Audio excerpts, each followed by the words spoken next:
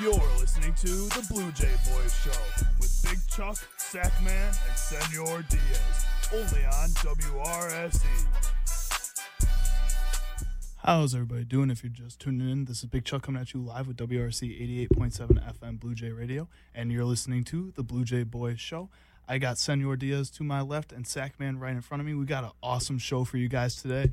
We haven't been able to talk about the Bears too in depth recently.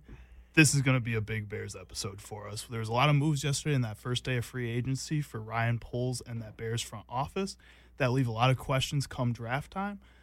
Exactly. Let's go back to this past weekend with the first move that was made before free agency. The Bears traded the first overall pick to the Carolina Panthers for DJ Moore and 4 other picks. How do you feel about that? We got a haul, baby. That was the best we could probably get. I mean, we got a legit Pro Bowl receiver, a receiver who, if he was on our Bears for the whole career, with the statistics that he has right now, would be our all-time leading receiver. Who's already on a deal. They already extended him. We don't have to do any of that dirty work. So now we have a number one receiver to pair with our absolute stallion of a quarterback and our good friend Mooney. We get, obviously, the 9th overall pick this year and a second, and we get a first and second the next year to a team that's probably not even going to be very good. That's the best you can hope for. Now we're kind of like in a Seahawks position where we could potentially be good this year and have a top 10 pick. So we start off with that, but that's great. So now we got a legitimate number one receiver for our young franchise quarterback that pairs well with Mooney and Claypool. 3 other picks. What else I thought that was the best haul we could get. Indianapolis did not want to give up Michael Pittman. This receiver class in both the draft class and free agency class was weak. So this was the best thing we could have hoped for in terms of the trade and finding a receiver. First, I want to talk about that 9th overall pick.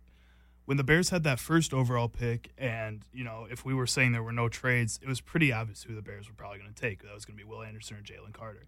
With this 9th overall pick, it opens up a lot more possibilities for who the Bears are going to draft. What would you want to see Ryan Poles do in the draft?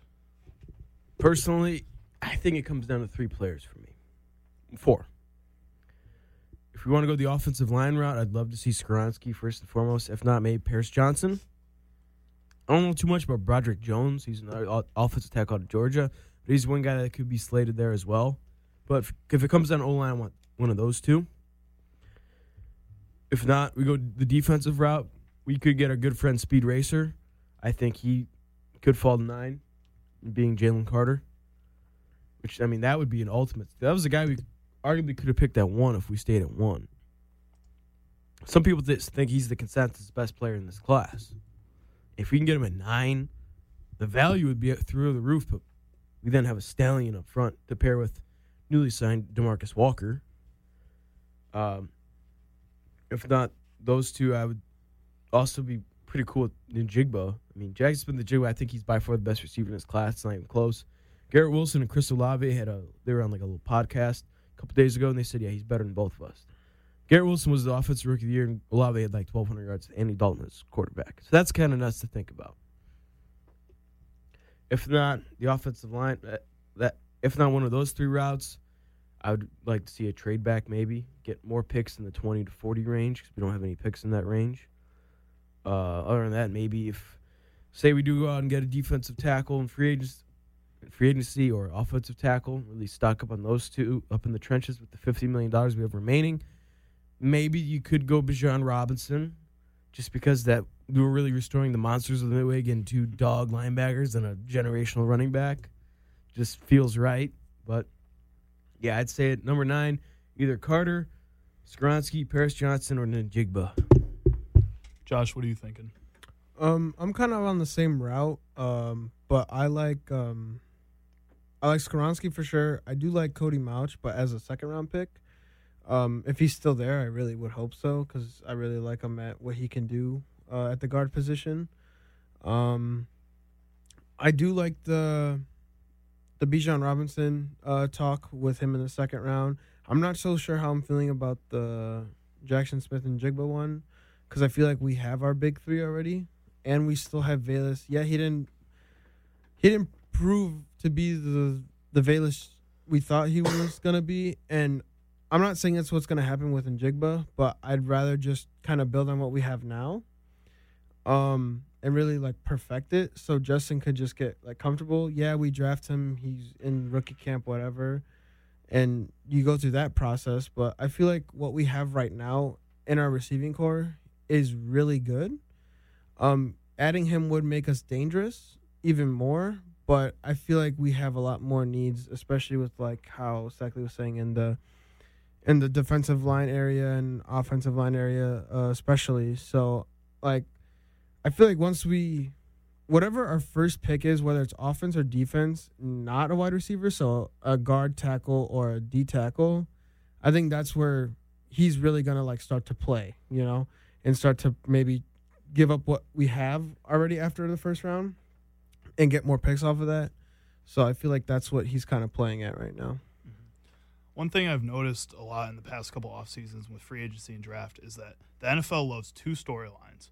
And I'm not saying the NFL is scripted or anything, but if the NFL was scripted, they like when a player has a homecoming, and they like when former college teammates team up.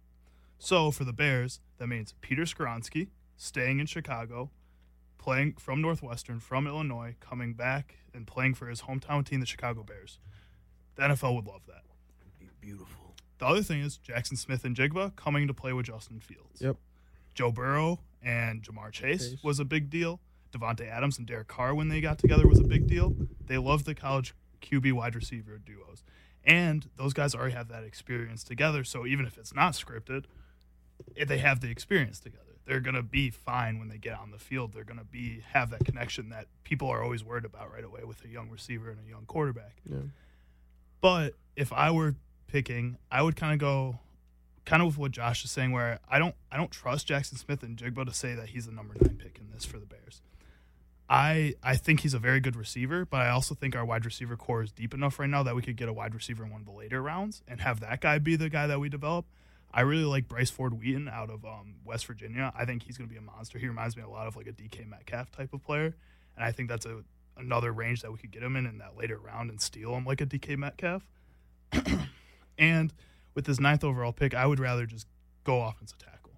Just try it. Like, even if you sign one of those other guys, then you have a swing young guy in your O-line, and then when you have to start phasing out some of those other old guys, like if we go out and get Orlando Brown Jr. for a 3-year deal on $30 million or whatever they're going to sign him to, if that doesn't work out, if that has like a Charles Leno effect, we can just get rid of him and move on to Peter Skoronski in a year or two, or Paris Johnson in a year or two, and have him be like a rotational guy in this first year and figure out where he fits best in the NFL.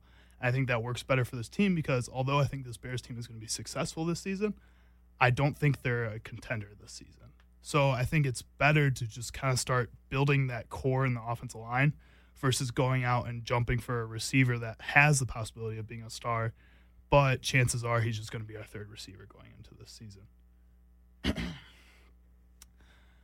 Moving on from the draft, I want to go back to this trade. How badly do you think the Bears fleeced the Panthers? Oh, this one by like 5 football fields, man. The Panthers GM was getting like harassed on a Bears fan page. I was looking at the comments, and like the Panthers GM was absolutely just getting crap talked the whole, like, all throughout the comments. Like, I remember one specifically was like, first McCaffrey, now this. Like now, and then you had people going absolutely insane. But everyone in Chicago, meanwhile, we're doing backflips no matter what size we are. Like, we're over here ready to scale the Willis Tower, Like, I had 10 shots because of this trade. It was awesome. Yeah, like, I mean, Poles was looking for someone desperate. Obviously, he was looking probably for the Colts or Texans. But when you got someone that desperate, you're taking that, especially with how Sackley said, DJ Moore alone with the stats he put up in Carolina, he is literally the Bears' number 1 leading in like receiving yards all time. I mean, think about all the different quarterbacks he had. He had Kyle Allen, Cam Newton, Sam Darnold, PJ Walker, Baker Mayfield, Taylor Heineke. Yeah, that's 6 right there. Like, he did that with Those guys throw it to measure with Justin Fields. And I know Justin's ready to start working with him, too. And he's already extended. He's not on a rookie deal. We don't have to deal with that shenanigans. He's ready to go. So this was a great trade. And the fact that we got, obviously, the first this year, but then a first and a second next year, that's awesome. I mean, Ryan Poles is the fleece master. With this trade from the Carolina Panthers' point of view, what do you think they saw in one of these young quarterbacks that made them feel like this was a fair package for them to move up? With them, they're just so desperate.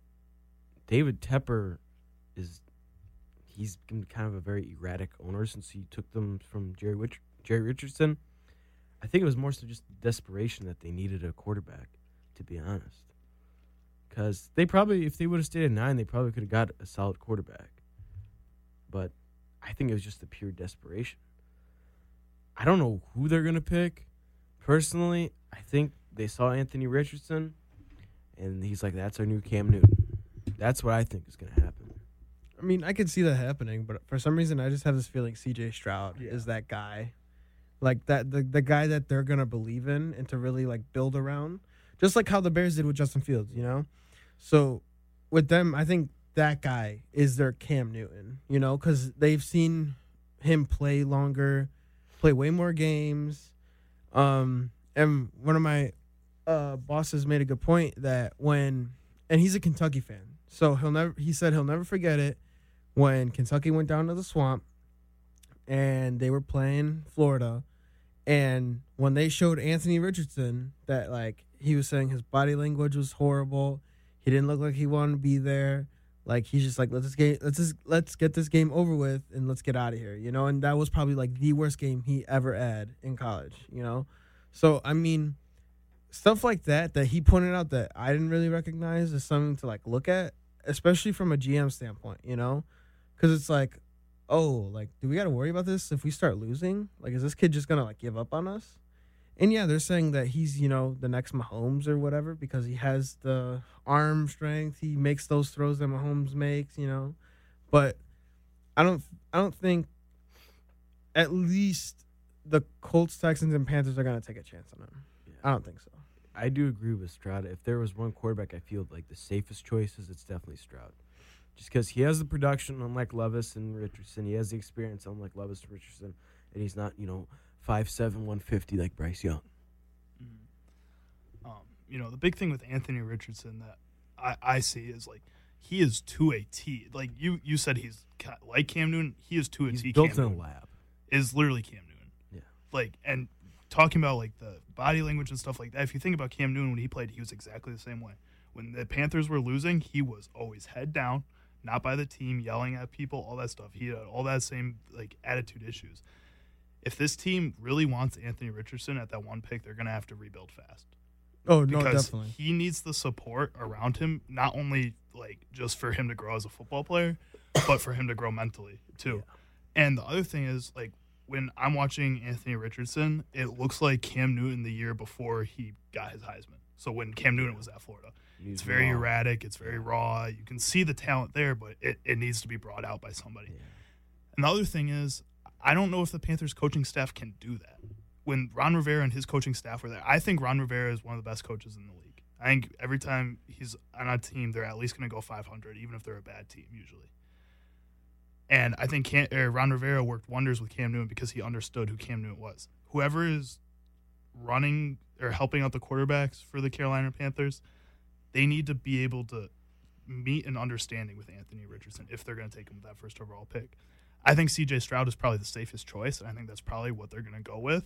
But I also wouldn't be surprised if Anthony Richardson was taken with that first overall pick because, he is what the Panthers know already. I believe in Frank Reich. I think he's very good at developing. I mean, he brought Carson Wentz to an MVP season. He has a proven track record. I mean, he was a starting NFL quarterback at one point. If there's a guy that I would feel comfortable trying to develop a guy like Richardson, it would be Frank Reich. But if I were them personally, I'm going with Stroud. Yeah, and that's what I was going to say. Like, I was watching a bunch of videos about, the whole trade happening or whatever. But that, the Bears won the trade, obviously, but that the Panthers kind of made a smarter move, essentially, I guess, because they really believe in Frank Reich. You know, they call him the QB whisperer, you know, because like you said, he started games, you know, and he gave Carson Wentz his MVP season, like this and that. So I'm intrigued to actually see how he can help produce whoever they draft, you know, the young man into whatever they need for the next generation to really push that team to where they want to be, you know. Adding DJ Moore to this Bears offense, what do you think the ceiling for the Bears offense is this season? Just by adding way more than the last 2 seasons combined. Yeah, I mean, we're going to carry this run game into this next year. But now, I mean, last 2 years, you know, we thought A-Rob was going to be the guy in 2021. We thought Mooney was going to be the guy. Mooney, you know, he did get hurt. He was kind of emerging. But, I mean, one thing that doesn't get talked about a lot is Cole Kmet. I think Cole Kmet's a top 10 tight end in the NFL. He popped out last season. I mean, in a very run-dominant offense, he had 50 catches, 500 yards, and 7 touchdowns. That's pretty impressive. You add him, you're going to get a healthy Mooney. Claypool can actually learn the offense now and have a full offseason. If he can just go back to, like, his rookie or second-year form, like, you know, 800 yards, 6, 7 touchdowns, you pair that with DJ Moore, Cole Kmet, Mooney in this dominant run game, and the fact that we have a quarterback that can take it 70 yards at any point in the game, this should be a top 10 offense. We just, you know, we added Nate Davis. We got 2 good guards now. Add a tackle. Figure out what we're going to do at center. I don't see why this can't be a top 10 offense. You have a quarterback in Justin Fields that can elevate guys around him. He makes the other guys better. He can carry a team. You saw him do it this year. He finished top 10 MVP, winning the worst team in the league. It's never happened before. There's no reason why if we go out, we add the right guys, we can be a top 10 offense. Especially with, you know, Justin Fields, we know he can run and take it, like he said. We also have Khalil Herbert coming back full. You know, I mean, he was injury prone last season, in and out of the rotation, especially with Montgomery. I don't think we're keeping Montgomery. I think we're gonna go for either a second round, or we could pick up a free agency. I know they're talking about Austin Eckler being a front runner for the Bears. Who knows? But Khalil Herbert being 100 behind a new refurbished line, but still with some familiar parts of it, I think is going to be huge, especially with a guard like Nate Davis. I think, you know, he could produce a lot for us, especially if we need to boot Mustafa. I don't know why we didn't yet, but and then move Whitehair back to center. I think that's a perfect duo for Justin or Herbert or whoever we get to really just crack down right down the middle. Before we move on to free agency, I wanted to ask you guys one more question.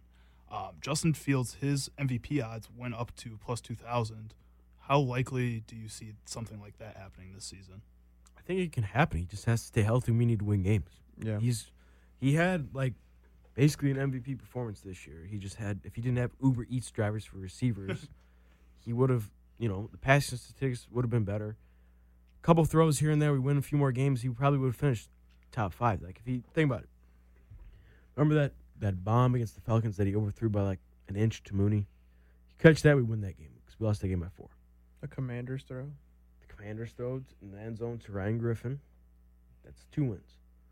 The pick 6 to Jeff Okudah, the little number 1 as they called him in college. That's 3 games right there.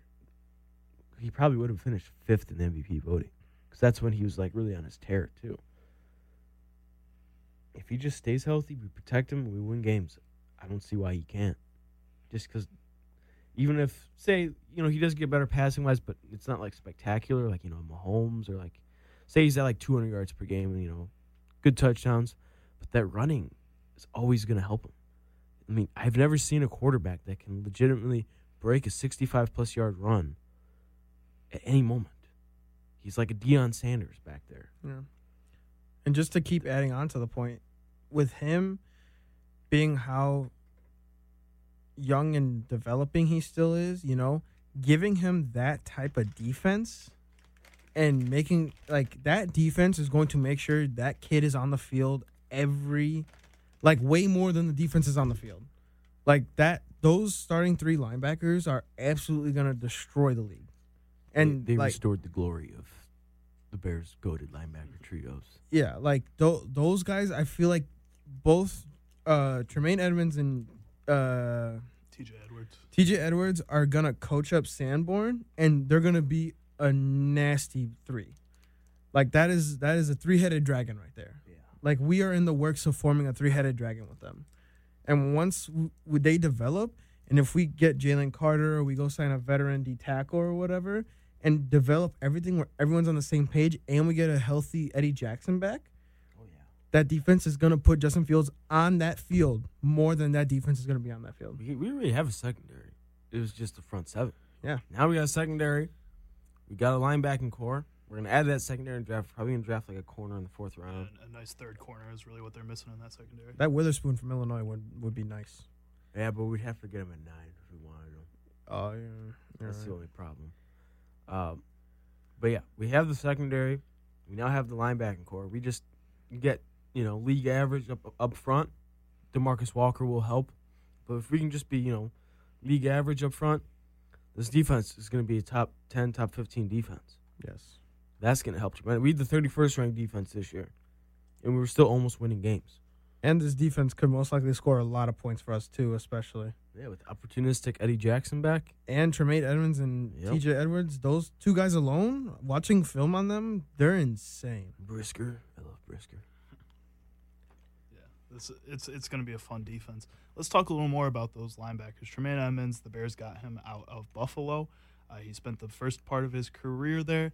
That was a huge loss to Buffalo. I think a lot of people weren't really expecting that to happen, or at least him to leave that early in the free agency. Yeah, definitely. And then T.J. Edwards was kind of a sneaky signing by the Bears, too. A lot of people were thinking it was going to be Bobby Okereke was going to be that first signing for the Bears, and then it ended up being T.J. Edwards. Edwards is the better player, and he's younger. Mm-hmm. Edwards was top 5 in tackles, and he had 150 tackles. I mean, we basically got 2 top 5 linebackers for the price of what Roquan Smith wanted. Yep. Ryan Poles is an absolute master. I think the combined salaries of those 2 guys were only $6 million more than what Roquan Smith got from the Ravens. Yeah, and I mean, to go back on Tremaine Edmonds first, that we pointed out, the dude's only 24. He has barely unlocked his potential as a NFL football player. And that is insane. And we got him for a steal. I mean, when we were dominant in our 4-3 defense, it's because we had Brian Urlacher patrolling the field at 6'4", 260, 4'5", 40. Now we got Tremaine Edwards, who's 6'5", 250, runs a 4.5, and is only 24. And they had a Lance Briggs on the outside. Which is now our Edwards, that's who T.J. Edwards grew up idolizing, being a Lakeville resident, being a Chicago Bears fan. Yeah, and we just signed a Super Bowl caliber linebacker. I think that's like flying over people's heads too.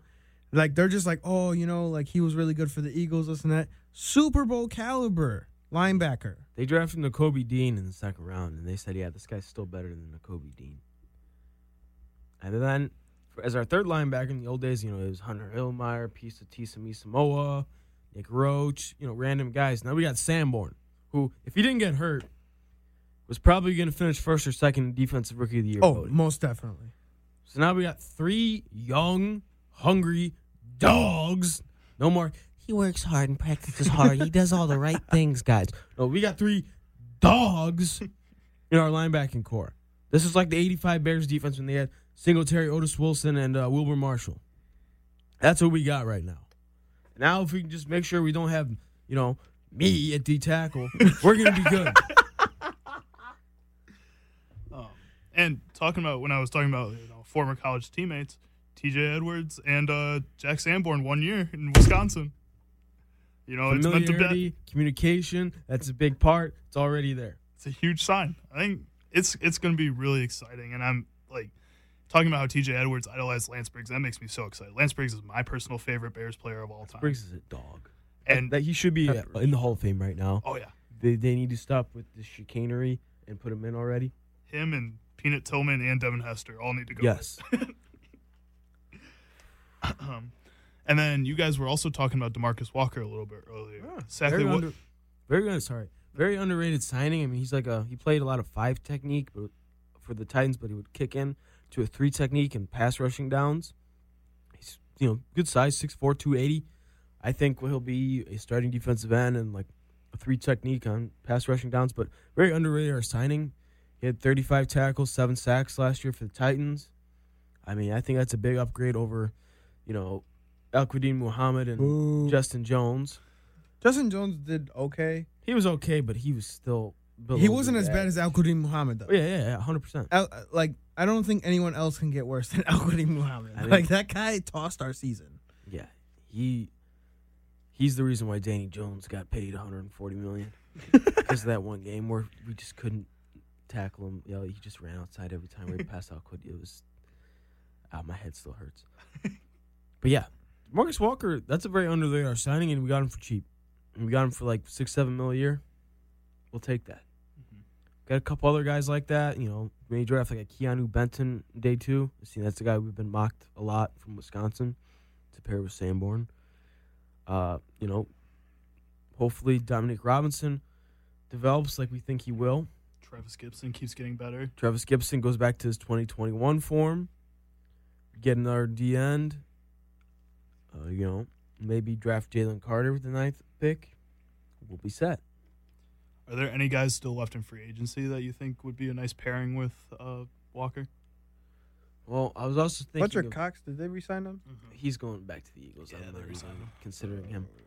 Draymond Jones is now gone, but I'm glad we didn't overpay for him because he was not worth $18 million a year. He had a career-high 6 sacks. I'm not paying $18 million a year for that. I was also thinking maybe Zach Allen, but he was then picked up by the Broncos to replace Draymond Jones. I would think maybe like a Poona Ford from Seattle, maybe a guy like him. I'm looking more so draft. I want either that Siaka Ika from Baylor, because for this 4-3 defense, we need a massive one technique that can just eat space. We get him in the second round. If Carter falls to us at pick, because I want the Bears to get a tackle in free agency. I want some veterans on this front because we got Jenkins and Jones as our young guys.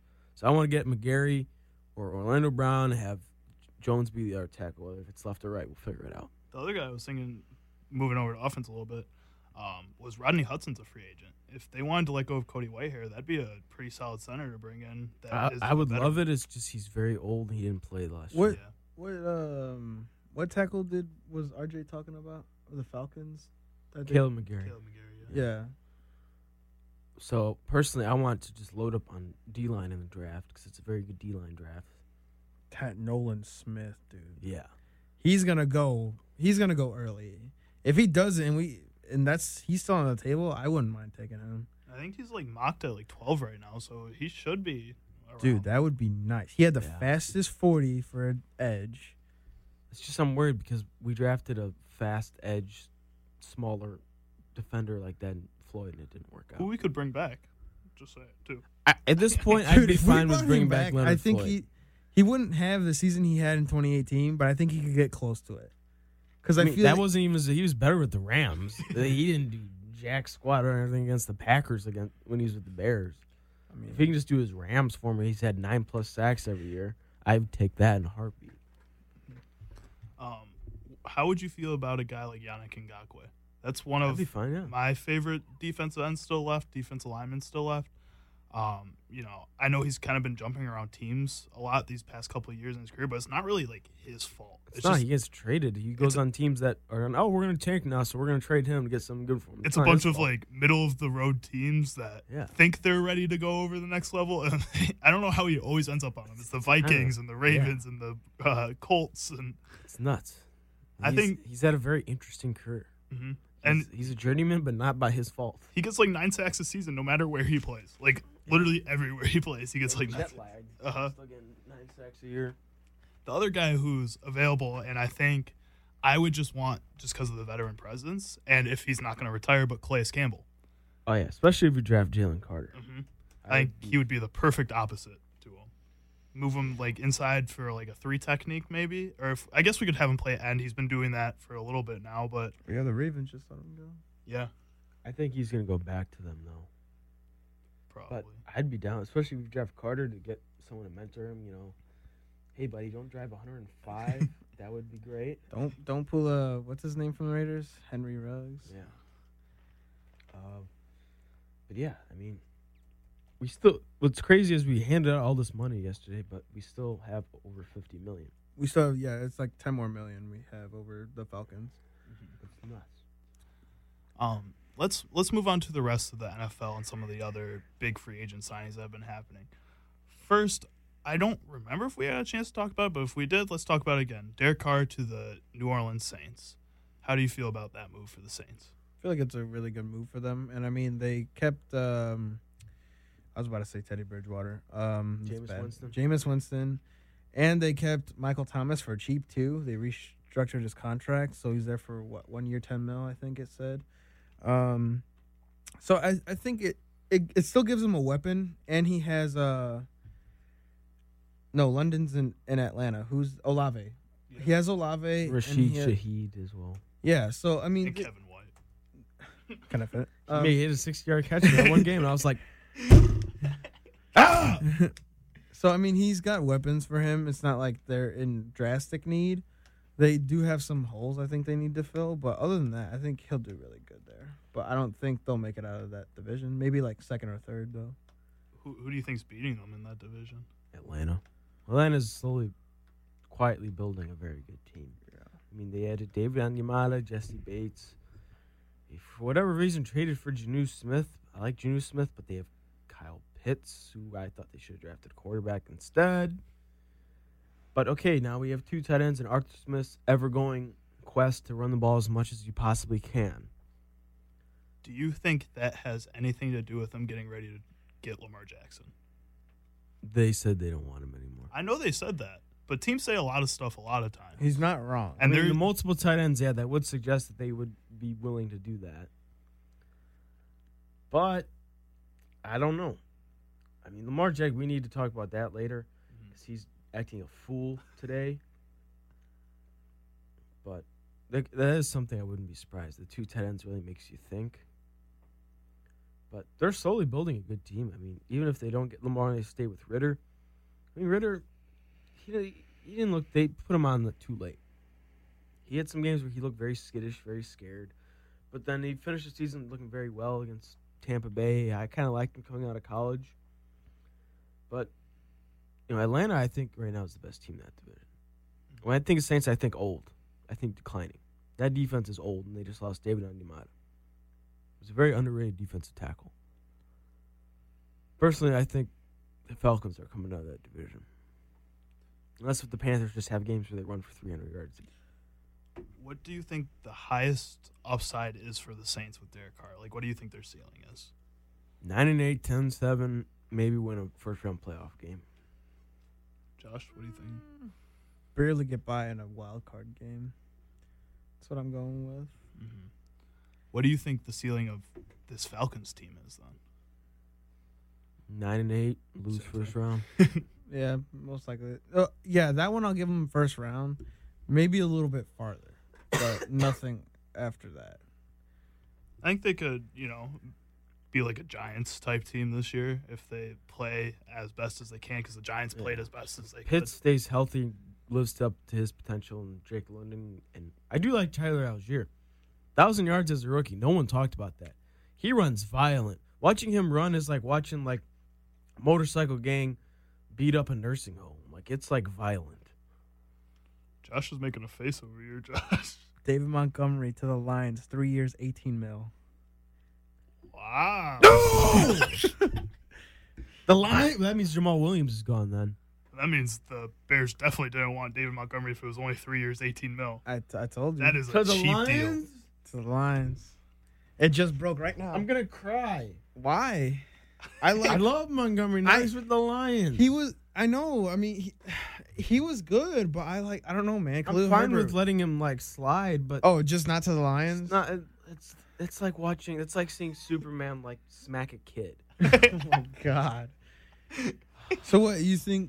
You think we go after Austin Eckler or Jamal Williams possibly? Let's talk about Austin Eckler for a little bit.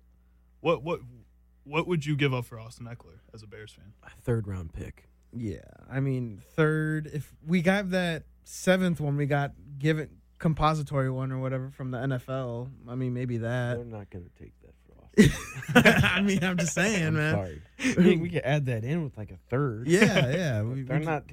We do the 3rd, the 7th round. If you offer me that, I'm hanging up. I mean, I don't know. Like, we could, the third round and maybe the seventh, but that's about it. And Seckler's gonna go outside and scream. So, with Eckler, I would give up. I was saying a third round pick before the show when we were talking about it a little bit. I don't think I'd be mad at one of our second round picks though. I don't think it would be the best deal that Poles has made, but I think it would be worth it in order to. When I'm looking at this offense that Poles is building, what I see is that he's probably going to draft another tight end in the draft, late round, one of those guys that are pretty high. And then I think he wants running backs who are able to do it all, because his goal with this offense is to make sure that nobody ever knows what the Bears are going to do. And I think all the receivers fit that. I think we were talking about it, my roommate JP was telling me about this, how Chase Claypool, if you watched his routes, his one-on-one routes, it takes him like just a little bit longer than the normal receiver to get open. But he gets open almost every time. And if the Bears O-line can actually protect and Chase Claypool can get open and Darnell Mooney can go and find ways open like he does all the time. And then we have DJ Moore and then two capable receiving tight ends in Cole Kmet and one of these rookies that we pull in, and then Austin Eckler in the backfield too. Nobody is ever going to know what's happening on the field for the Chicago Bears. Yeah, and I think that would be worth a second-round pick. No, yeah, I could also see us giving up that second-round 61 or whatever it is in that area, especially that. Maybe even trade like picks with the Chargers too, which wouldn't be too bad. But they're also, it just broke again that the Bears are showing interest in Jamal. So this is crazy. Well, I mean, at least with Jamal, he has familiarity with the system, and he brings quite a mantra with him. I think that'd be good for our locker room. I mean, he did get suspended from BYU for 1 year for having sexual intercourse. So that's always awesome. What? Thanks for the fun fact. Thanks, man. Where does he get these facts from? I posted a meme about that. Follow Sackman Sports, everybody on TikTok. I mean, if we sign Jamal Williams, we'd only be able to keep him for like 2 years, and then I think we'd have to give him to the Vikings just so that he gets around the whole division. That'd be the only logical option with him. Passed around the NFC North. I don't want Jamal Williams. I mean, he's good, but if we could get Eckler, why not go get Eckler? Yeah, I'd rather have Eckler. I mean, Jamal Williams is nice, but we're just basically replacing David Montgomery with a worse David Montgomery. The worst version of David Montgomery. He just had a really good offensive line. David Montgomery is going to be an MVP candidate next year. It's going to have like 42 touchdowns. We always wanted to see him have a good offensive line. Now he's going to get it. David Montgomery, 2,000-yard season. I'm calling it. MVP, first time since Adrian Peterson. NFL running back, MVP. All for it. I love David Montgomery. He's got me through some hard times.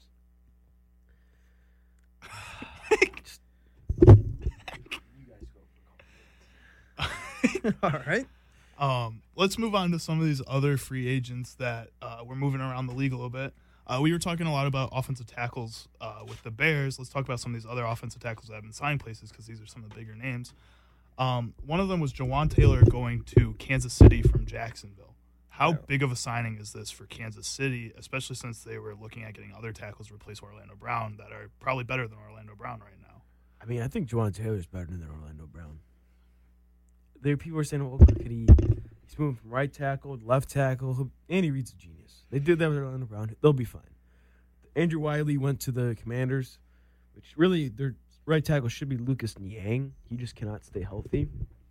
So they'll be fine up front because their interior three is awesome with Thuney.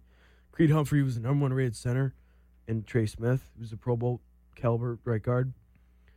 They'll either stick with Niang or they'll draft someone in the third round that will do very well. I'm not worried with that. Brett Veach, Andy Reid, they know what they're doing. I think that was a good signing. They, saved some money as well. I thought that was another reason why the Chiefs are one of the best organizations in the league. McGarry's staying with the Falcons, bro. That sounds like more building up for a guy like Lamar Jackson. That's all I gotta say. Yeah, 3 years, $34.5 million. That's it? Yep. We couldn't get McGarry for $10 million of the season? What do you think the Bears were offering then? We must have been offering nothing. They got to be putting all their eggs in the basket of Orlando Brown then. That's all I can think of.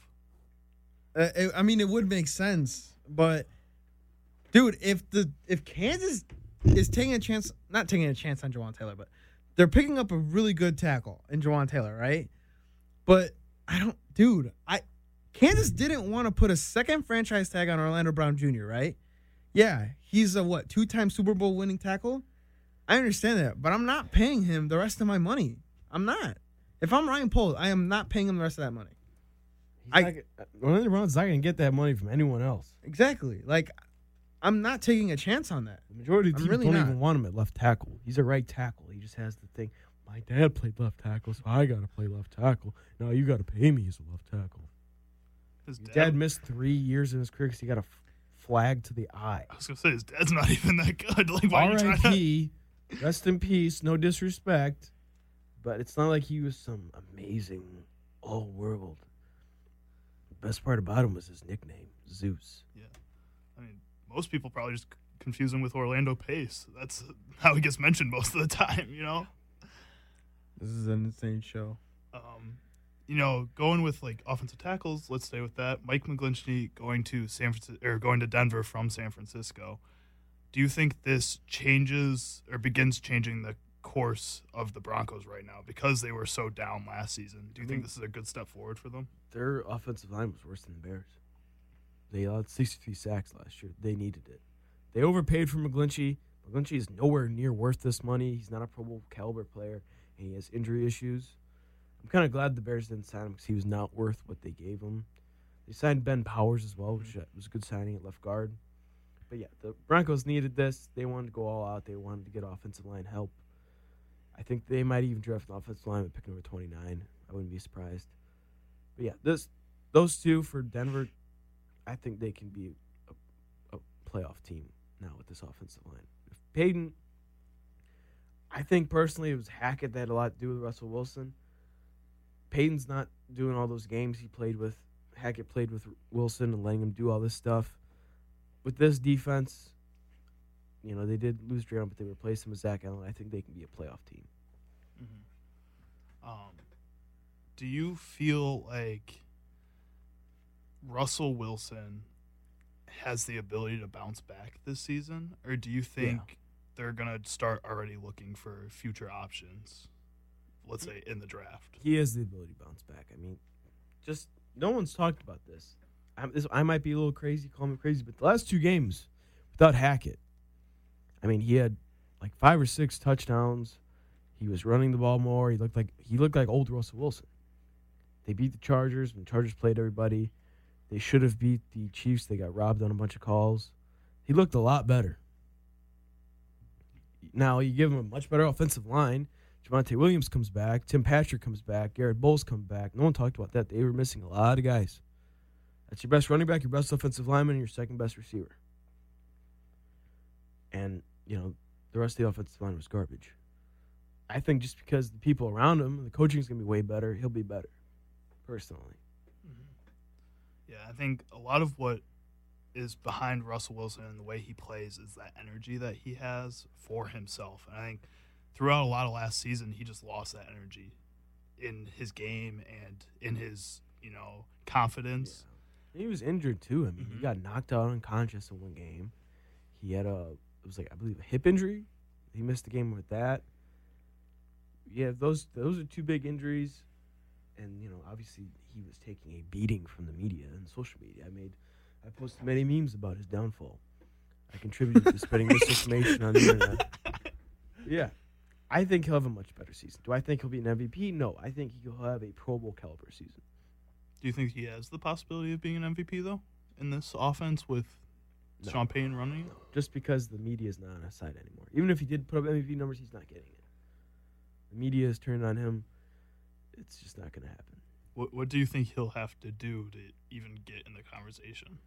1 seed, beat the Chiefs, 40-plus touchdowns, 4,500-plus yards, 5 rushing touchdowns.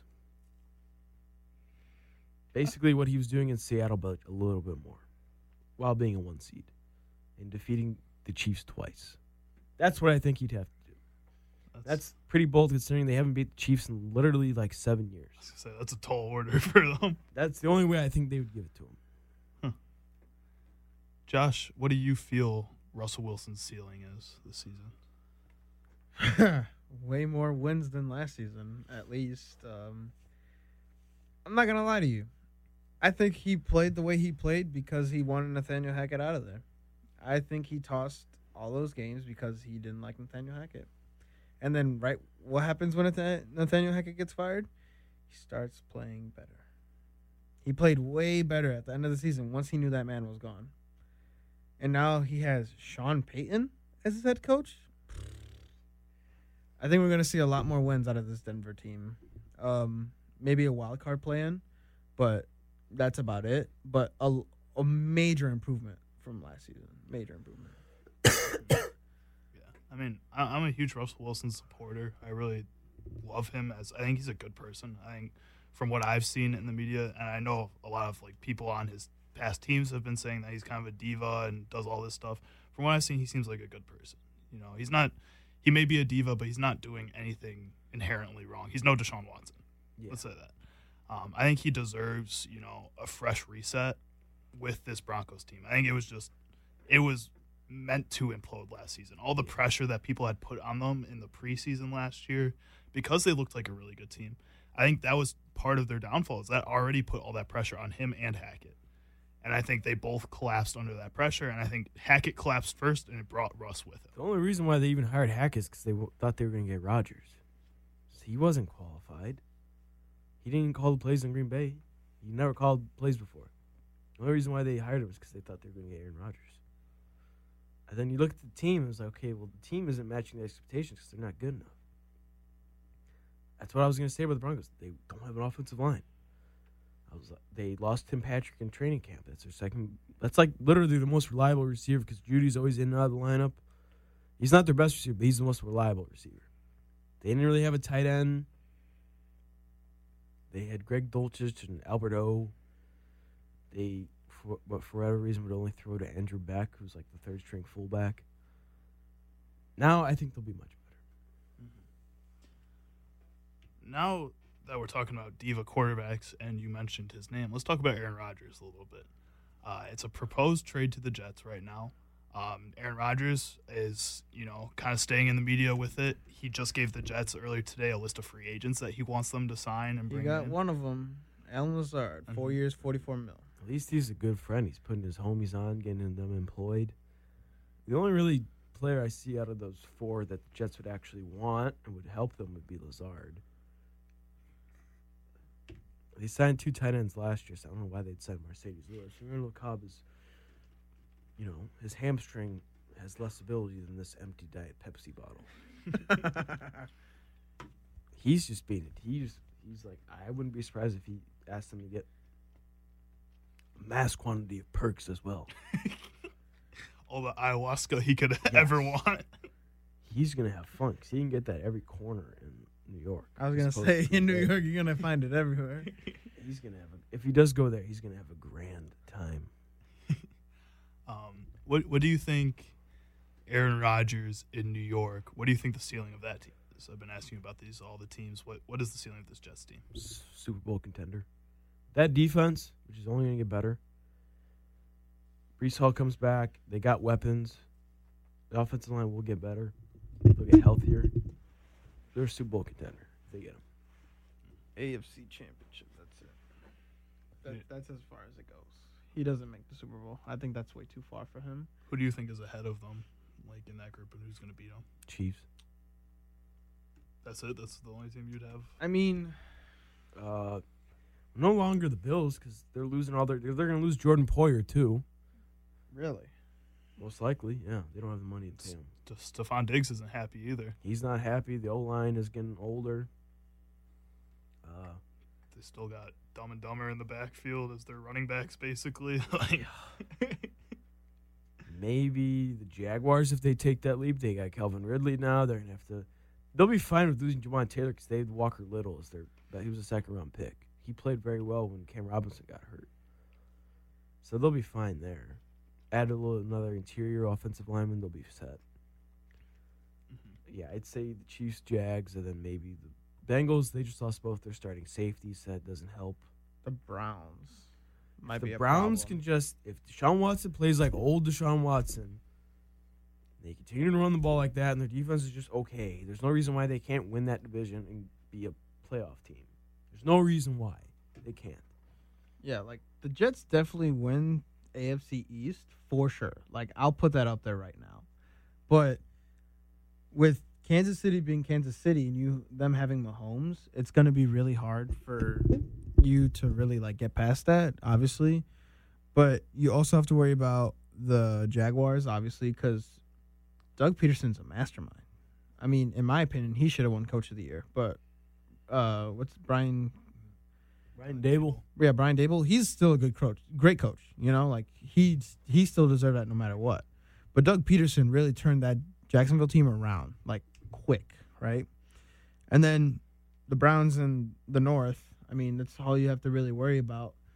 Because yeah, like he said, if Deshaun Watson plays like Deshaun Watson, that's a scary team right there. Especially with the Browns wanting to target a fast receiver or a skilled receiver to pair with Amari Cooper. That's gonna be a nice team, man.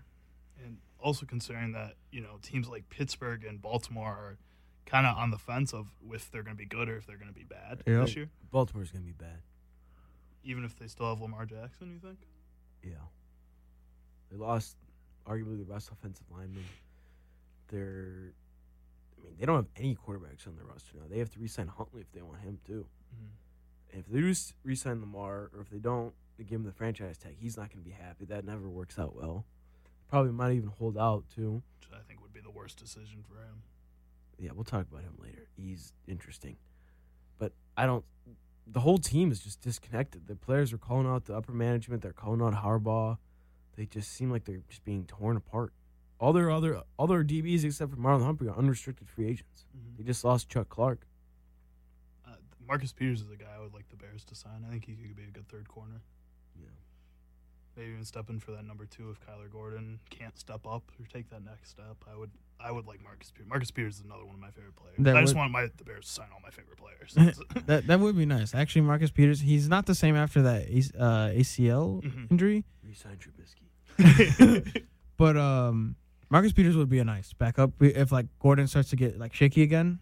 Because I mean, he definitely was shaky this season. I mean, he stepped up a lot at some points. But having Marcus Peters, I mean, obviously not the same when he first got picked, but that would be really nice backup. Mm-hmm. I like what you're saying on that. We got about like 5 more minutes until we take a break. Let's talk about Lamar Jackson now. Exactly, what's been happening with that? Today he tweeted out with a funny emoji that he turned down a 3-year, $134 million fully guaranteed contract. So they gave him what he wanted, fully guaranteed, which is a shorter contract, which is even better because then you can get paid again while you're still young, because he'd only be 29 as opposed to a 5-year, he'd be 31, which he's probably going to age not quite as well as a lot of quarterbacks because he's a running quarterback. He turned that down. I believe that is, $44 million a year? So he turned that down. He originally turned down some type of contract after his 3rd year, which could have got him paid even sooner. So he's now said no to that twice. He refuses to hire an agent, which it hasn't worked for him. It didn't work from the pre-draft process. He literally slid because teams had a hard time communicating with him. He still now refuses. He's had 3 failed negotiations, and he still refuses to hire an agent. He actually gets what he wants, a fully guaranteed deal, which is insane.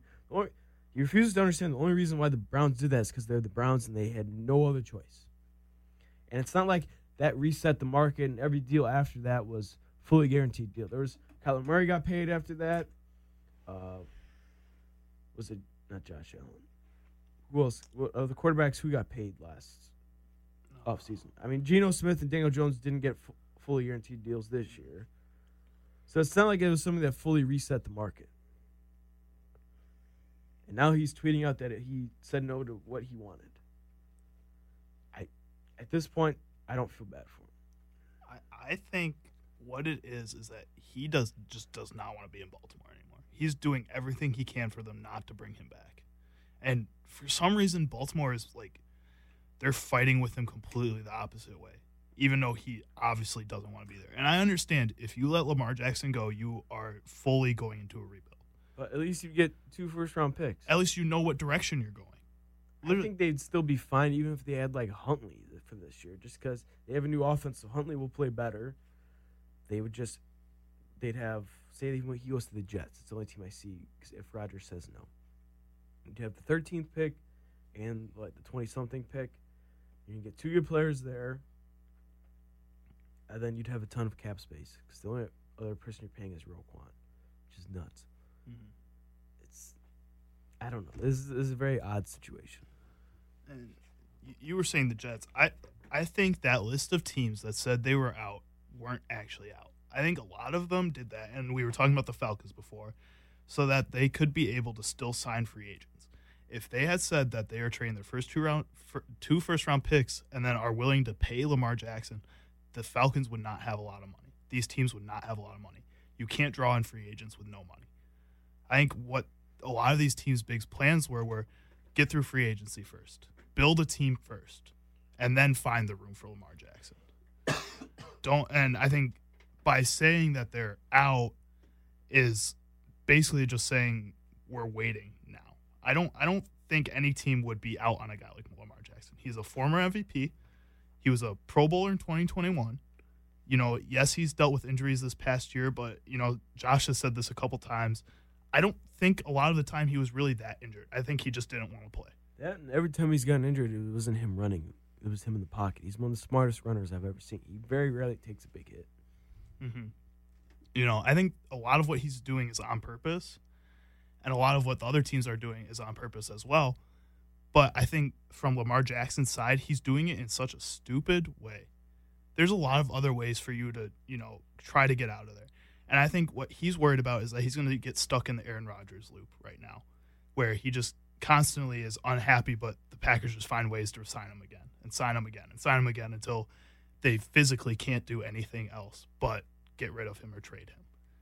And I don't think it's going to work for a guy like Lamar Jackson because although Lamar Jackson's a very good quarterback, Aaron Rodgers is a top 5 quarterback of all time. Yeah. It's a very different situation for those two guys. Aaron Rodgers has a Super Bowl win when Lamar really had not had one great playoff game. He won a game, but he was a running back in that game. He had more running yards than passing yards, I believe. Mm-hmm. I mean, I can't see a world where even with this weird franchise tag, Lamar Jackson is on this team. Yeah. I don't think by the end of free agency it's going to be worth it for either side to keep him there with the way it is going right now. And I'm super interested to see where he's going because I really do think it's going to be one of those teams that says they're out. And they're going to hop right back in on draft day and trade for him is what's going to happen. And, I think that could be the Falcons. And I really do, based on what the Falcons are signing, think that's what's happening there. And if that happens, I think the Falcons are going to be really dang good. So we'll see what happens. It's 9 p.m. here in Elmhurst, Illinois, which means we're going to take a little bit of a break here. When we come back, we got our food draft, we're going to do a March Madness breakdown for you guys, and then we got a March Madness draft there. We'll be right back.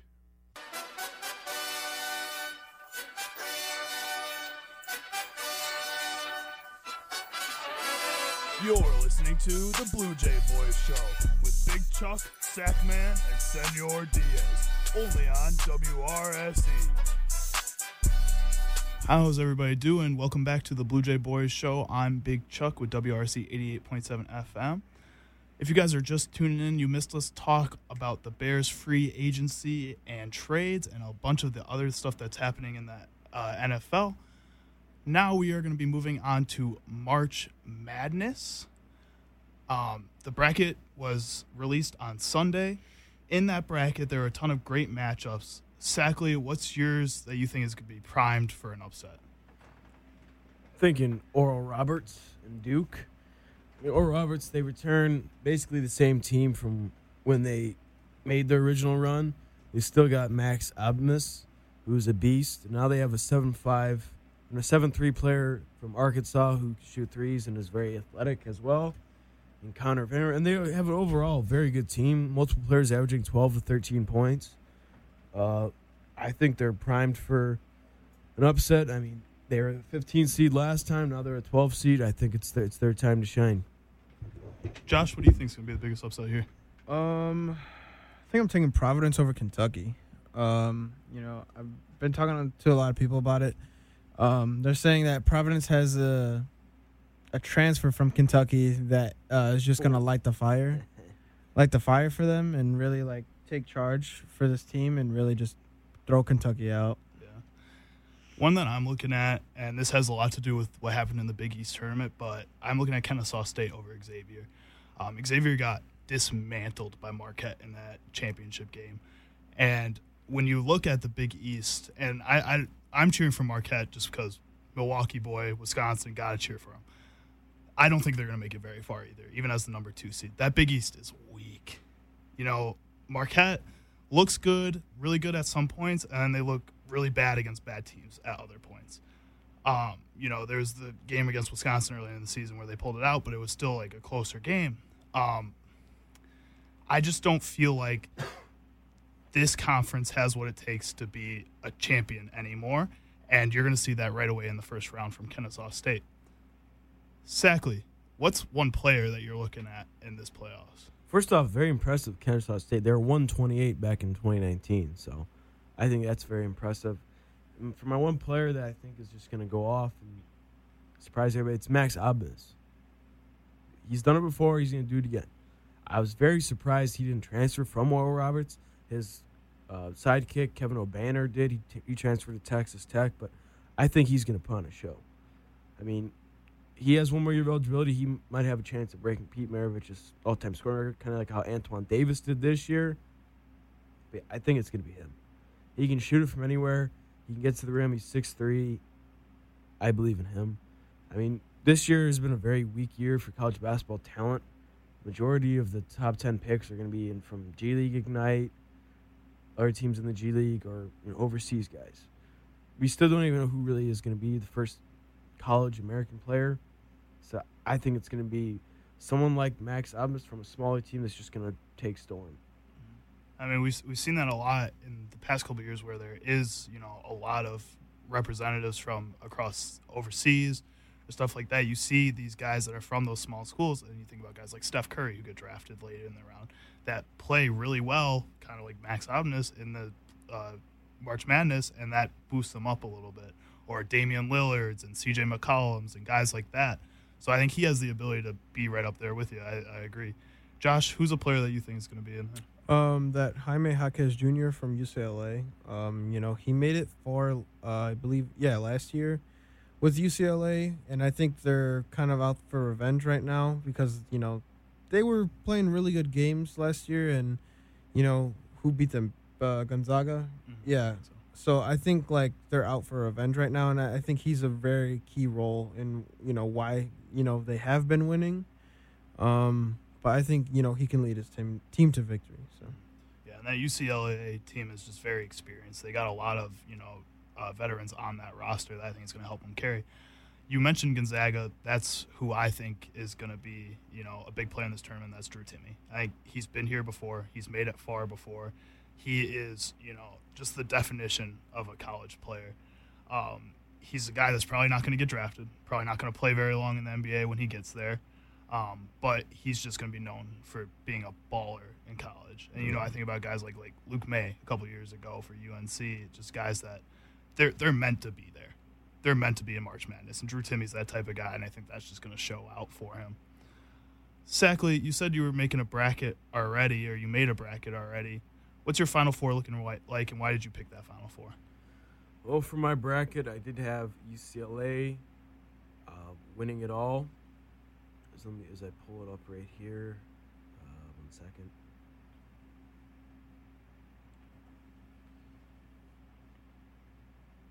Yeah. And here we go. All right, my Final Four for this year is Arizona. I had them beating Alabama in the Elite Eight just because that whole scandal is going to weigh on them, especially if more details come out. I think they're very mentally fatigued, even though they have been winning still. I think that's eventually going to come into play. Kansas State beating Oral Roberts in the Elite Eight. Kansas State, they had a run a few years ago where they went to the Elite Eight as well. I think they're just one of those teams that is no one ever talks about, but they go far when they do get in. I have Texas beating Houston in the Elite Eight. I just think Texas is that good. And Houston, Marcus Sasser's hurt, so they have been the most dominant team all year, but that's going to have some issues. They got smacked in the AAC championship game by Memphis. Then I had UCLA beating Kansas in the Elite Eight to get it there. I think this is UCLA's year. They got a lot of returning guys. Tiger Johnson, Jaime Jaquez Jr. They got a lot of guys coming back. They have Mark Bailey, who's a very good freshman.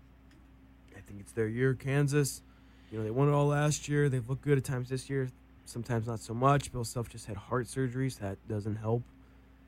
I think those two, and then, for the championship game, I have Arizona, UCLA, all Pac-12. I think UCLA will win that matchup. Josh, what do you got going on in your Final Four? My Final Four, I got Alabama and Purdue. Purdue right now is probably like the only scary Big Ten team at the moment, which makes them a contender. And I put them that far because, they are a really good team, but Alabama is too. I think that Brandon Miller kid, he's tasted glory, so he knows how he can lead his team and what he could do for the team. So I think he's going to take it really far. I have them in the championship game, Alabama.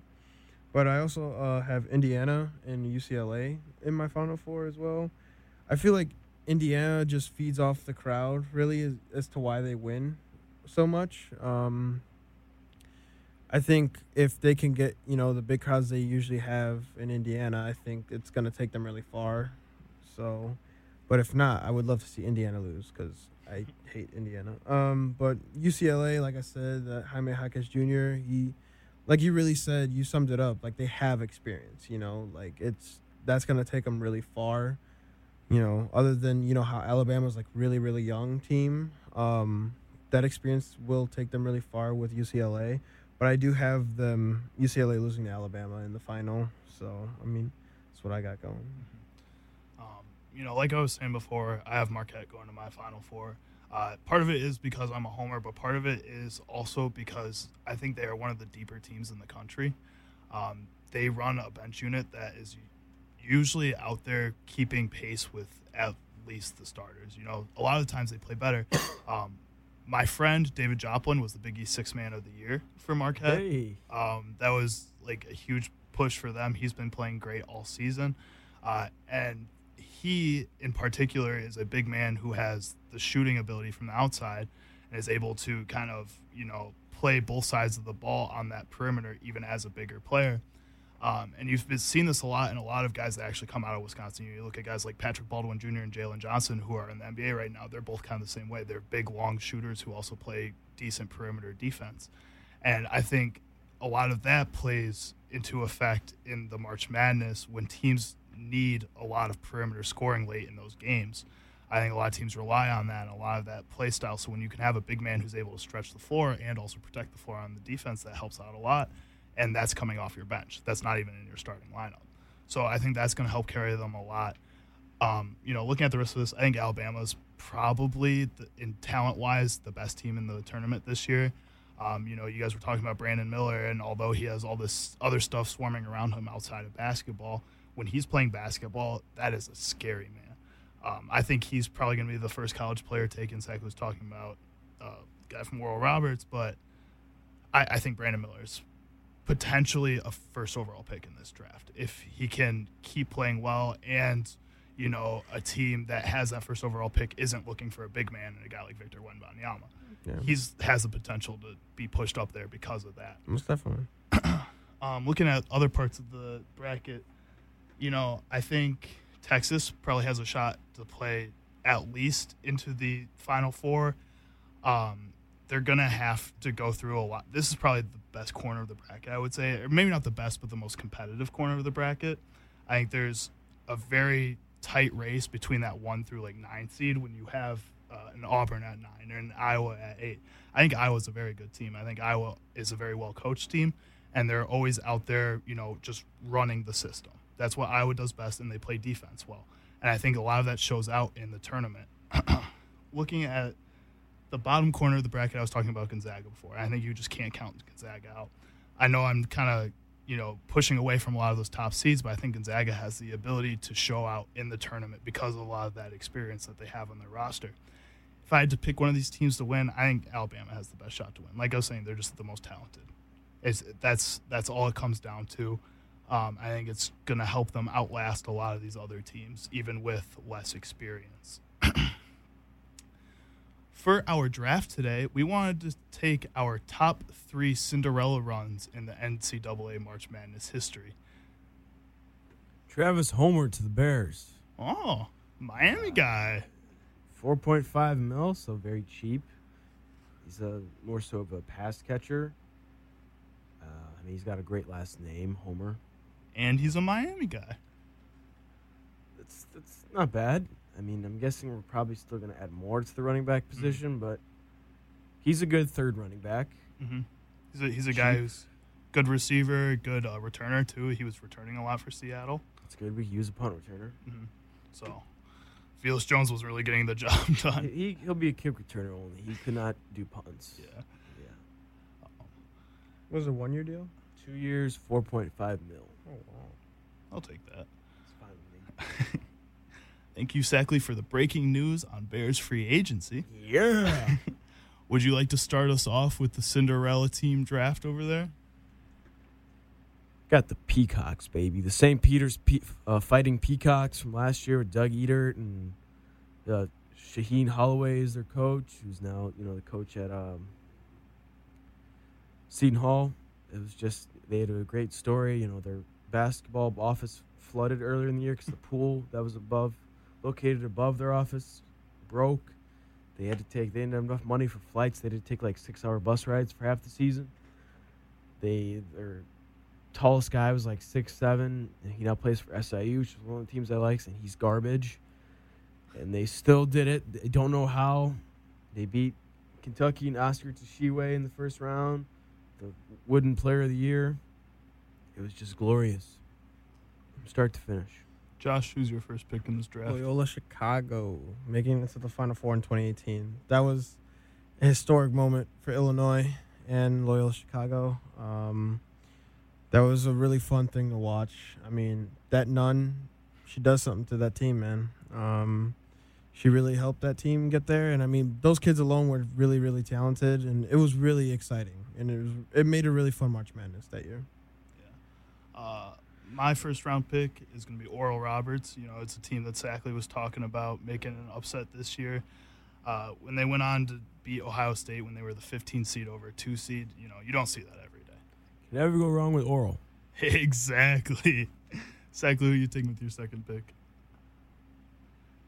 I got to go with Dunk City. I got to go with the old Florida Gulf Coast University. They beat, San Diego State back when they were big time. Can't remember there, but they did it just the way they did it. Their Dunk City, the crazy alley-oops and Sherwood Brown just making stuff happen at the 3-point line. I've never heard of them. It was their first ever appearance. It was just very fun to watch. That was when I first got into college basketball.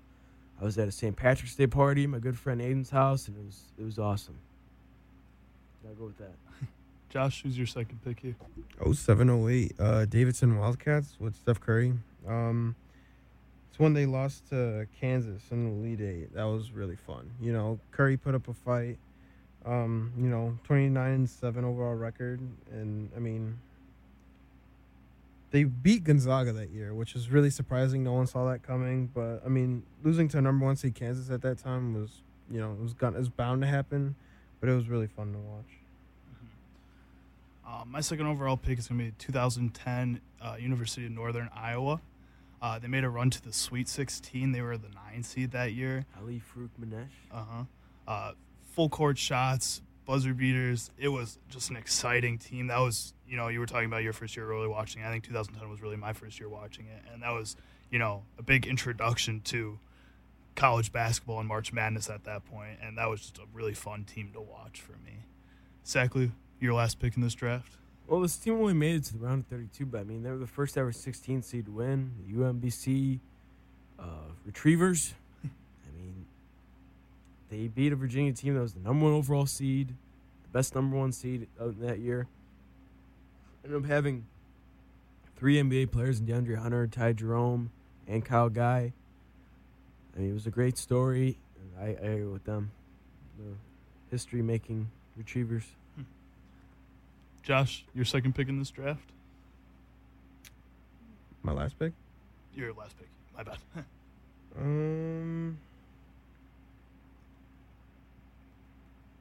I don't really know. I don't know if I'm going to call it a Cinderella story, but Villanova hitting that last shot against, what was it, North Carolina? Mm-hmm. That was insane. No one saw that coming. No one. If we were just talking about greatest games in March Madness history, that one was insane. Most definitely. Absolutely. But that's the only one I could think of off the top of my head. It's nuts that the guy that hit that shot was like last playing like minor league basketball. Just kind of nuts. With my last pick, I'm gonna go a team. This team was a 6 seed when they were in the tournament, but I'm still gonna call it a Cinderella run because in 1983, the NC State Wolfpack, Jimmy V went on. You know, there's a great 30 for 30 about him and this team on ESPN that everybody should go check out. They weren't even supposed to make the tournament. They had to win their conference tournament to get in there. Yeah, they had to beat the Jordan team with him, Sam Perkins, James Worthy. Then they beat Ralph Sampson, who was like the unstoppable force. Yeah, that's a good one. That's probably the best one ever. That Houston team was it was supposed to be unstoppable. Hakeem Olajuwon, and Clyde Drexler, and Benny Anders.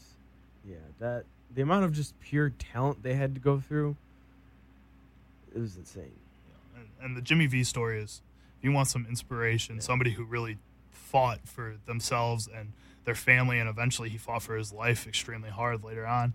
You know, watch his SB speech. You know, it's all very moving. I think the Jimmy V story is fantastic, and this team is just one of those chunks of that story that will just last on forever. Everybody will talk about that 1983 team. All right, folks, we're going to take one more quick break. When we come back, we're going to tell you guys who won the last food battle and give out a new draft for that. We'll be right back. Welcome back, folks, to the Blue Jay Boys show. If you just tuned in, you missed us talk a little bit about March Madness and do our draft based on March Madness Cinderella runs. After the show, we'll post something on our story. You guys can vote for which one of us you think won the draft this week. Now let's move back onto our food battle. We skipped a week last week. We're getting back on track here. Let's talk about who won our last food battle. We had tacos going up against Country Fried Steak. We chose tacos. The fans also chose tacos. Our winner for this tournament, we had 3 entries on this one. Let's try to get these numbers up. I know you guys want $15. Who doesn't want $15? Come on now. Our winner of the 3rd ever food battle, I'm sorry, JP, but Karime, you win your $15 to go grab some tacos from Los Burritos on Tuesday. They're $1 tacos. I think next week we might have to get a big tray again. Yeah, we might have to. Yeah. So congratulations to Karime. We'll post something afterwards of her receiving her money. And then we want you guys to vote on Instagram for our next food bracket, which we are going to announce now. This food bracket is based on all the teams that Ryan Poles fleeced this offseason by taking away players from them. So we got some food from Buffalo, something from Nashville, something from Philadelphia, and finally something from Carolina. First off, we got in the left side of the bracket, we got Buffalo wings from Buffalo and Nashville hot chicken from Nashville. Josh, who do you got winning this matchup? Just because I've never had a Nashville hot chicken, I'll take that as my winner for that one. So you're choosing it, even though you've never had it? Yeah. Try something new. You know? Fair enough. Okay. I'd say buffalo wings. I mean, it's just a classic. When they're done right, they're delicious. I think this one's a tough one. They're very similar, both hot chicken. Whenever I have Nashville hot chicken, though, it's always just, way too much. I think buffalo wings are, the perfect amount of, just spicy in it. I think Nashville... Doesn't help that we're Caucasian. Yeah, that is also a good point. But, Nashville hot chicken still is, it always seems like they're just trying to outdo the other Nashville hot chicken place with how spicy their stuff is. And at one point, it's just not even good because your tongue's, numb from eating this stuff. So I think I'm going to go with the classic buffalo wings. If this wins, though, we're not getting them from Buffalo Wild Wings. No. I can't. Buffalo Wild Wings is disgusting. No, not Wingstop either. I got food poisoning last time I did that. Pub style or something like that? Yeah. That would be nice. Or bar style? Yeah. That'd be nice. That'll be a little better.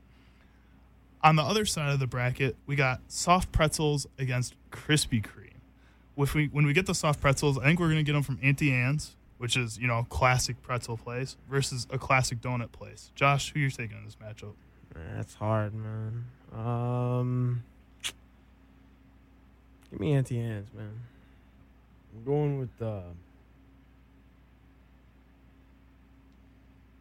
Krispy Kreme. Oh my god, man. Why Krispy Kreme? They're just so good. I can eat like a box of them.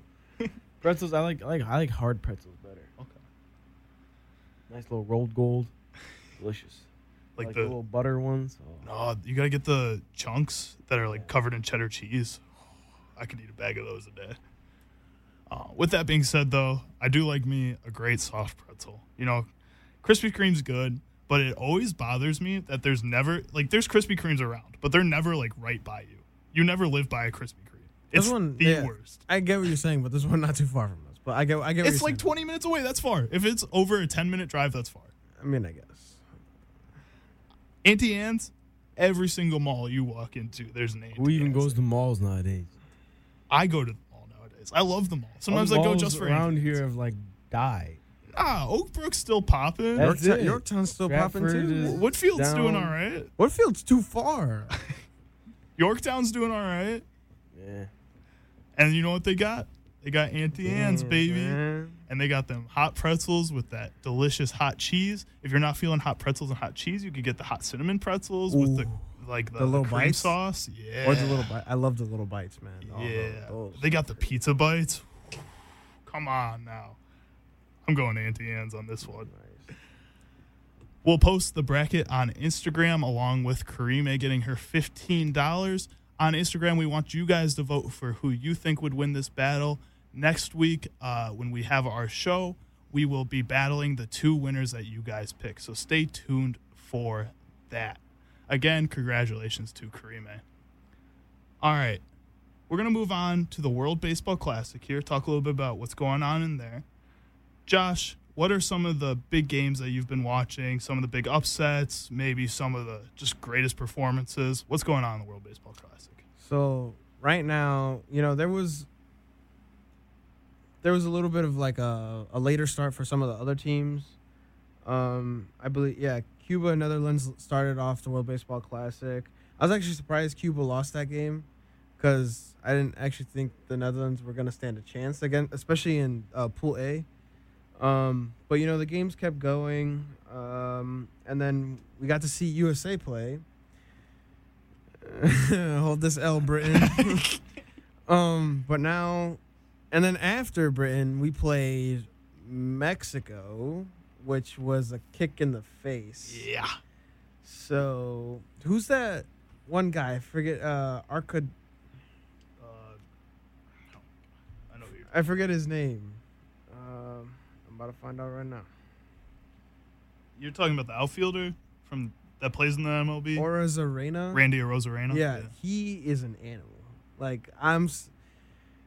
When he wears the cowboy boots before the games. Yeah, I didn't even know he was Mexican. That threw me off. But no, Mexico's a really very popular team right now. Their fan base is huge. Almost as huge as Japan and or China. It's insane. And I love to see it. I can't wait till they wear their baby blue uniforms. Those are the nicest things in the world. USA's got the strip of bacon on their jerseys, so, I don't know why we didn't change anything. Great Britain's jerseys are probably the worst thing. I love Great Britain's jerseys. They are the worst jerseys ever. It looks like, what did my uncle say? It looks like an old 1980s box of cereal, an off-brand that you get off the shelf. It's so bad. On the left side of their jersey, if you add one more T to the end, you get a very profane message that I think is hilarious and that everybody keeps editing onto their jerseys because the USA beat them. Oh, God. The Netherlands is a team that I think a lot of people underrate. I don't think you're the only one that was kind of surprised when they won. But when you look at their infield, they have an all-MLB infield that is just studs, or guys who have been studs. They have Xander Bogaerts. They got Didi Gregorius. Yeah. They have dudes who can play. That team is, and they've always been, semi-good. And I think people notice it when they get that one big win. and then they forget about them again every 4 years whenever the World Baseball Classic happens. So I think every year they're going to be competitive and people are always just going to be surprised. But I don't think they should be surprised. With the USA, go USA. Great Britain sucks. What's a kilometer? They still eat beans on toast. Germany's flying over their country. Literally, who wakes up and chooses to eat beans on toast? It's raw potatoes. It's they're still rationing. I think the USA could lose every game from now on. I'd still be happy just because they beat Great Britain. Yes. That's how I feel in every sport, when the World Cup's happening. How about them tea bags? It's just USA could be the worst team. Olympics could be the worst team as long as they're better than Great Britain. Oh, that's all that matters. Yeah. It's the only time. I'm not a very patriotic person, but when it comes to sports, I'm all Team USA for that. Yeah, when it comes to nation sports, bro, did you when they would pan into the stands and everything, you saw George Washington outfits on and everything. It was great. It was amazing. But in other news, sorry, Japan is looking scary. I love to see it. Shohei Ohtani. That one home run he hit that went 500 feet, and the coach, it was the last time they played was Australia. Was it the Australia coach? Yeah. Yes, he was they asked him what happened in the game, and he goes, Shohei Ohtani hit a ball 500 feet. That's what happened. We're not beating that. He was straight up. Dude got named MVP of Pool B already. The dude is a menace. I think he's been waiting for this for so long. If COVID didn't happen, he would have been MVP straight every year. Because this guy, I know they do it every 4 years or whatever, how they do it. But if they did it every year, this man would run World Baseball Classic by far. And I want to go back and talk about Mexico a little bit. That team is just so much fun to watch. Yeah. One of my. It's like watching Puerto Rico. I love fat guys in baseball, and Rowdy Tellez is so much fun. I love that dude with a passion, and he just he can never get on base the rest of the World Baseball Classic, and I would rock a Mexico Rowdy Tellez jersey right now. That would be the best. Randy Arozarena is so much fun. That's another team that just has so much talent that I think people are overlooking. And then some of the other teams, going back to Japan too, Shohei Ohtani's playing well. A lot of that team is playing well. One thing I wanted to talk about was their fans. After Shohei Ohtani hit that ball, they were all one guy caught the ball and they were all looking at it, taking pictures of it, just passing it on to the next person, looking at it. It was so respectful. They're the most respectful they're the fan base I've ever seen. I went to Japan. I've been to Japan. Those people over there are amazing. They are so nice. And what do you call it? The one random fact that I'll just shout out right now, I got facts too, buddy, is that they're taught from the youngest age that they can remember that there are no trash cans on the street of Japan. Anywhere you go, you are taught to bring home your trash with you to keep your the country clean. It's insane. Kyoto looks like Chicago, just extra clean. It's insane. And I was just thinking about that, and that trash can story makes it even more obvious about just how rude Americans are. You look at some of these games from MLB this past season, and there's grown men wrestling balls away from little girls. Yeah, and these people are just casually, nicely passing along the ball so everybody can see it and look at it and take a picture and stuff.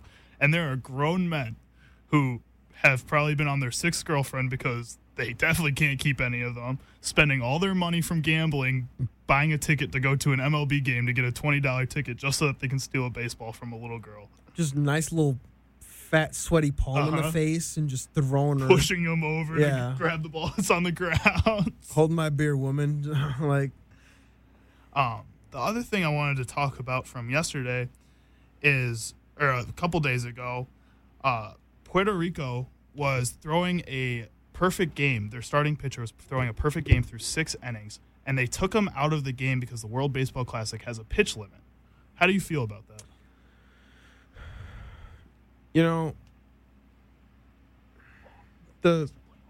The pitch limit it's interesting. I mean, me personally, I don't like it. I think they shouldn't have added it in it because I caught it really quick before it disappeared.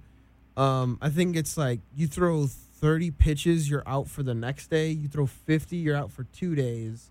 And I think if you throw more than that, I think, 80 you said, then I think you have to sit a whole week. Like, you can't play at all. Like, you have to rest. And I get it, you got to save your pitchers, rotate, and whatever, but when you got stuff like that, like, there should be special causes for something like that. Like, you can't really, it's bogus. Like, it's a bogus rule, There has to be a special circumstance for something like that to not happen. If it's like, he's, hitless, perfect game, whatever, like no hitter, but right when, that ball hits the floor and he gives up something, yeah, take him out. But let him pitch, like, I think it's just a little silly. I understand, though, you got to save these guys. They're playing a decent amount of time, but also you got opening day coming up in 2 weeks. So I understand, you got to keep these guys healthy. They once this is over, I think they go back to spring training, I think 1 week, and that's it. And then they got opening day. So I understand, from an organization standpoint, you got to look out for these guys' health. They got to hold 162 games to play. But in cases like that, you got to let them pitch. You have to. And Puerto Rico went on to actually complete the perfect game with the rest of their bullpen, but I completely agree. I think there should just be special cases for this. Yeah. There's no reason this guy should have been taken out. This could have been the game of his life for all we know. Like, this could have been the greatest moment of his life, and he has to come out of that game because the pitcher or the coach doesn't want him to have to sit extra days. And again, like you were saying, I think a lot of the leagues around the world are the ones that probably came up with this rule. It's probably not the World Baseball Classic. It's probably the MLB and, the NKO and all the other baseball leagues around the world. And they're just saying, we're all going to play soon. Yes, this is supposed to be fun for our players and it's supposed to give exposure to baseball around the world. But at the same time, we're paying these guys millions of dollars. Like, we need them to be healthy on opening day. And this is not going to be the reason they're going to be hurt.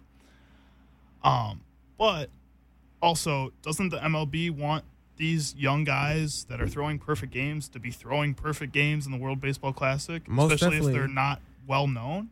Most definitely, because it puts them on the map. It brings in attention, because then those fans from that country come and watch their games at their MLB stadiums, make these guys rich, and just brings in more revenue, right? But it also brings in a sense of familiarity for these pitchers to be like, oh my God, he was at my World Baseball Classic game. I know they don't have time to pay attention to every fan, but when you recognize, when there's a sense of familiarity, then you're comfortable. You're not nervous or oh my God, there's so many people here. Those World Baseball Classic stadiums are, besides the Miami and Phoenix ones, are probably bigger than the ones we have here in the U.S. So just imagine what the finals are going to look like, and those stadiums are going to be packed out. Than compared to a full stadium here in the U.S. Those stadiums are massive, other than the Arizona and Miami one. These guys, this is their chance to get comfortable with all of these guys, especially the young guys, right? Especially with the pitcher from Nicaragua. This is their chance to really, break the glue and whatever, get comfortable, break out of their shell, really just let it go. Get everything out now and be ready for the season. Yeah, you were talking about the pitcher from Nicaragua. It's Duke Hebert. Is that what we came up on? Yeah. Duke Hebert, he struck out 3 of the best batters in the MLB. Yep. It was Juan Soto, Julio Rodriguez, Rafael Devers. Back to back to back to close out a game. That is insane. The dude got a contract right afterwards. Right after the game, yeah. People were in the stands watching. That can happen for any of these guys. And, a guy with the perfect game going into the 6th inning, if he has that perfect game through 9, that looks a lot better than just a perfect game through 6. Perfect game through 6 looks pretty good. Yeah. Perfect game through 9 gets you a contract. Exactly. Gets you a contract. Guaranteed. And that kid, he got signed to the Detroit Tigers, yeah. So, we could see him coming up in a nice rotation. I think they have a lot of faith, and I think they should have a lot of faith in him. He is a very good pitcher. And to strike out 3 of the best batters in the game? The game, bro? That's insane. I wanted to ask you, what is your favorite story coming out of the World Baseball Classic? There's a lot of really fun players and names going around. What do you feel like is the one that you were watching the most closely or the one that intrigued you the most? I thought I saw something earlier. I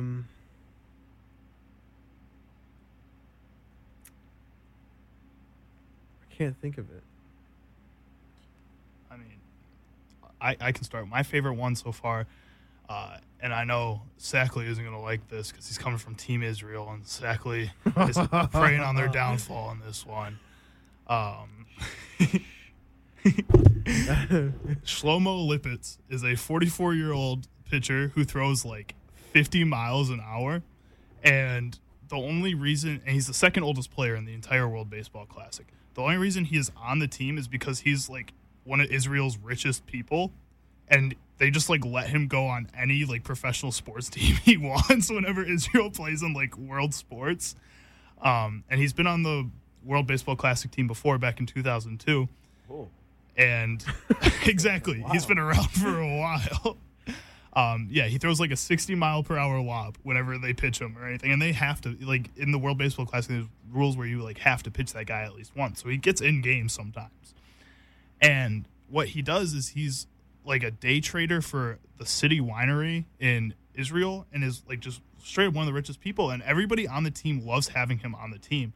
Just because he doesn't do anything but like give them money and like tell jokes all the time, and he's just like their best friend, and they just love this dude.